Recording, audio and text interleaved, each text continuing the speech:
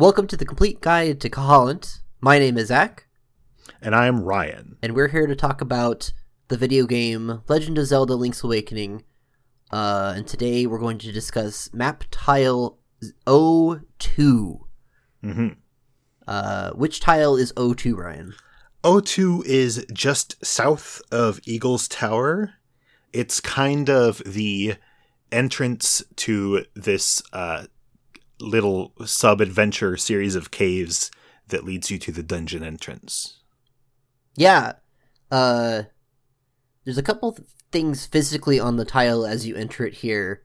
I'm gonna say some of them, and then there's one we gotta clarify because I think there's. Let me say this. Let's see. Okay. There's 3 cave entrances. Sure. There's 2 cave entrances and 1 hole in the ground that I'm counting as a cave entrance according to this list that I wrote. Works for me. Now, Ryan. Yes. There's also a Tektite here. That's what my notes say. Now, Ryan. Yeah. This map that I pulled up as a reference has something on the tile that is not present in the game I played. I have no idea what you're talking about. Is there an owl statue there? Yeah, there's an owl statue there. There is not an owl statue in the original version of the game. So the Game Boy version. The original Game Boy, not the deluxe version. Oh my gosh. There is no owl statue there. And when I went to look at this map, I'm like, why is there an owl statue on this map? So this is something that's very fortunate that worked out really well, that when we both recently replayed the game, you replayed, I'm assuming, the deluxe version. Yeah. And then I played the original version. And so there are apparently some very subtle differences between the two that we might pick up on as we do this project. Well, fascinating. Yeah, I had no idea. I was like, do you know what that owl statue reads? Yes. What does it read? It says, "You are near the Eagle's Tower. Beware of the bird." And it's notable that it uses normal capitalization and punctuation. This is the first owl statue that we have gotten to on this podcast. But usually they talk, if they're talking out, I don't know if they're supposed to be talking out loud or if it's text, but they usually are in all caps and speak or read kind of cryptically. Yeah.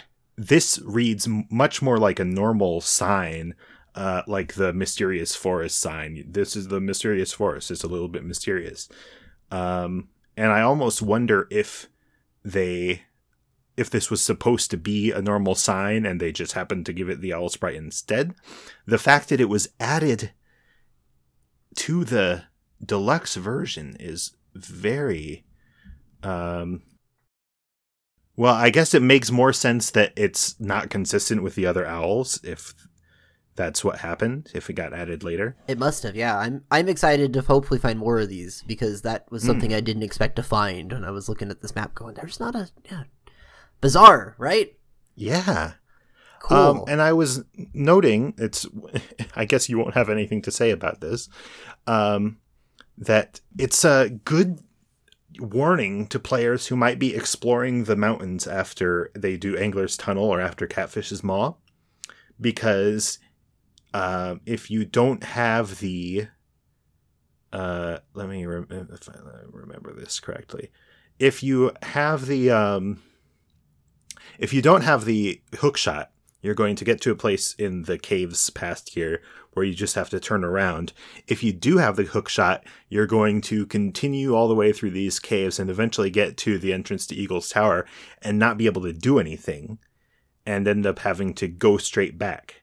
So I feel like because this is kind of the beginning of a dead end, so to speak, it's polite to have a sign here that says you're coming up on thing. If this isn't the place that the game has told you to go yet, be warned that you're not supposed to be here yet. And then in this original take on it, they were like, oh, we don't need that. Yeah. Maybe there was some dev that was like wanting to warn the players more. Or maybe it was, I don't know. It's really weird because they, as far as I know, because I can't think of many other differences between the two versions, they seem to be totally fine with how the game originally worked. They weren't interested in fixing anything, just adding color and a dungeon and photographs. So the fact that they took the time to add this, Yeah. it Weird. also it's cool that it says beware the bird, because the eagle of Eagle's Tower, we'll get to it later, but it doesn't have any actual effect on the world outside of the dungeon, but referring to it outside of the dungeon adds to the reality of it being a dungeon instead of like a self-contained adventure like we were talking about Tail Cave.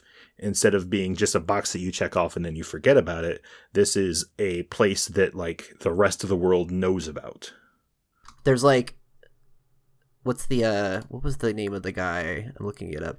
There's a Link to the Past manga comic book series that came out by Shotaro Ishinomori, who's like a really famous like manga guy. And like, I'm imagining there's like probably like, if they were to ever have done like a manga version of Link's Awakening, the eagle's probably like a threat outside of the dungeon. That's a great idea. Hi, it's me, Ryan, the editor. There is a Link's Awakening manga, and I checked, and the eagle does not show up beforehand like in the version that Zach and I would have written. So that's too bad. That would be the interesting way to incorporate that. I mean, that's kind of how Wind Waker does it, right? Yeah, exactly. You have the big bird that comes in and wrecks stuff, and then you get the really gets rewarding... to be the boss of it. Yeah. It's really rewarding later on when you see it, but that's not what they did here. Instead, they wanted to do that, and the guy said, we don't have enough time, just put an owl statue. Put a sign. Put a sign. I mean, an owl statue. Can I at least make it an owl statue? Okay, that's fine. So there's the caves here are confusing to talk about without talking about the entire cave system, but you have a long staircase leading to one cave. The inside of that cave is a winding passage to the right, where you can see an inner passage. Mm-hmm. And then the other cave that's on up on a platform is another entrance to that other inner cave. Yeah. Which that's a very confusing thing to explain with words and not with visuals. And if I see that what you've done is try to explain it purely in terms of this tile. Absolutely. That's what I'm about. I think that it's interesting to talk about how you come out on the other side and you're in a new place. You don't know where you are, but you'll quickly come back to this tile and connect in your brain the insides and the outsides of the cave. Yeah. And these two sides of these two screens of the world. Mm-hmm. And it's another place where the single screen camera view really contributes to a more dynamic and interiorized experience of putting the map together in your head, having to like not know where you are and then know where you are. Yeah, definitely.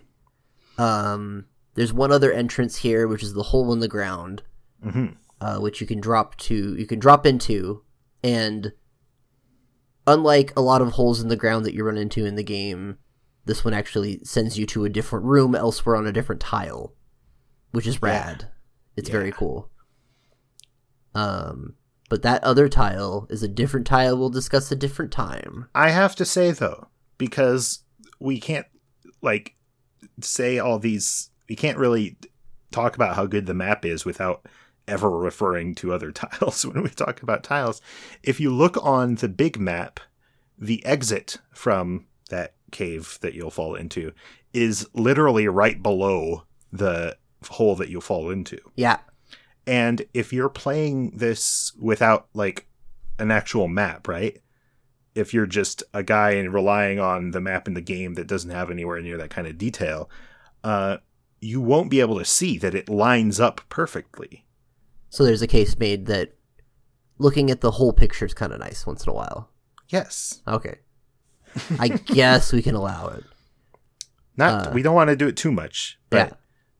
I think it's important to zoom out a little bit. All right.